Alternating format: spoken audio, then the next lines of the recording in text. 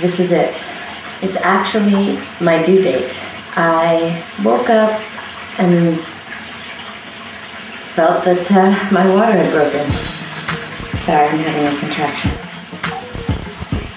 I tried to go back to sleep. That didn't work. Too excited.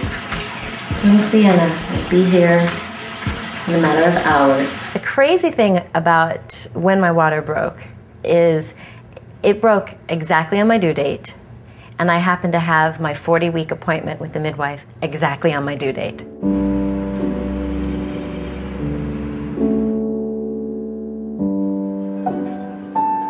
With hypnobirthing, I had been practicing the meditations and the affirmations and deep breathing, special breathing techniques for weeks. And so I kind of already felt like I was ready. But it was weird because the day of, or at least that morning, I was so in my head thinking about things that it took me a while to kind of get into the zone. She's just started the transition phase, which is the acceleration phase of labor. So for women having their first babies, that might be 30 to 60 minutes until she's 10 centimeters.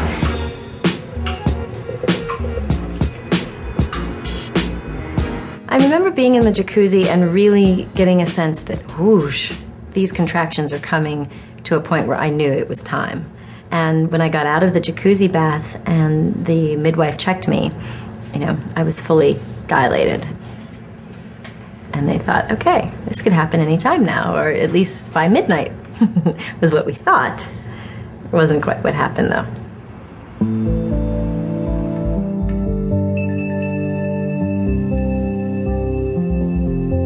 With hypnobirthing, many women don't need to push. It's just getting in tune with the body's rhythm. The contractions just kind of flow with your breath, and the body expels the baby in a very natural way. So we tried that, but after quite some time, we could see the baby's head, or at least her little hair, but she wasn't moving very far.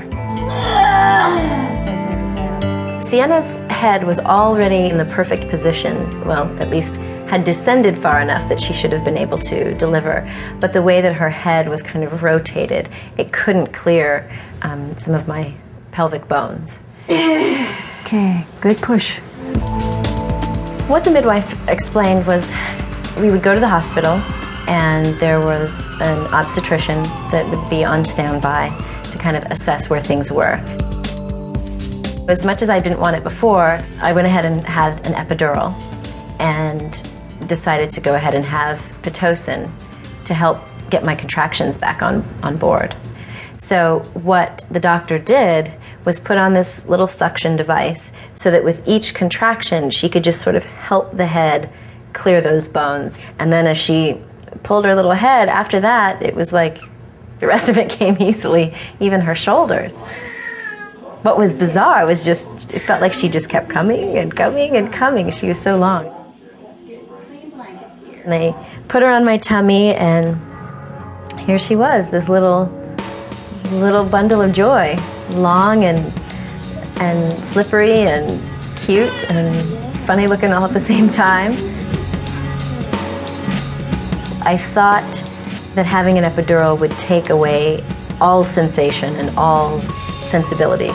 But I felt the contractions. I was able to push with them. I was fully awake and saw all 21 inches of little Sienna emerging. So in the end, it wasn't exactly as I planned, but I'm very, very happy with the outcome. The funny thing after a vacuum-assisted birth is that you'll see the baby kind of looks like a cone head. All that suction creates something that's called a caput, where, because the baby's head is still so malleable, you can actually get some of the tissue that gets sucked up into the form of kind of a cone.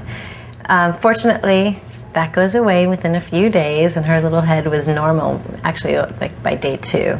I had no idea that it was going to take nearly 20 hours to produce that little bundle of joy, and that they were going to have to go through so much. You have no idea how hard it was. My poor father, he was just very, very emotional to see his baby girl going through so much. I was really grateful that my brother Gerald and my father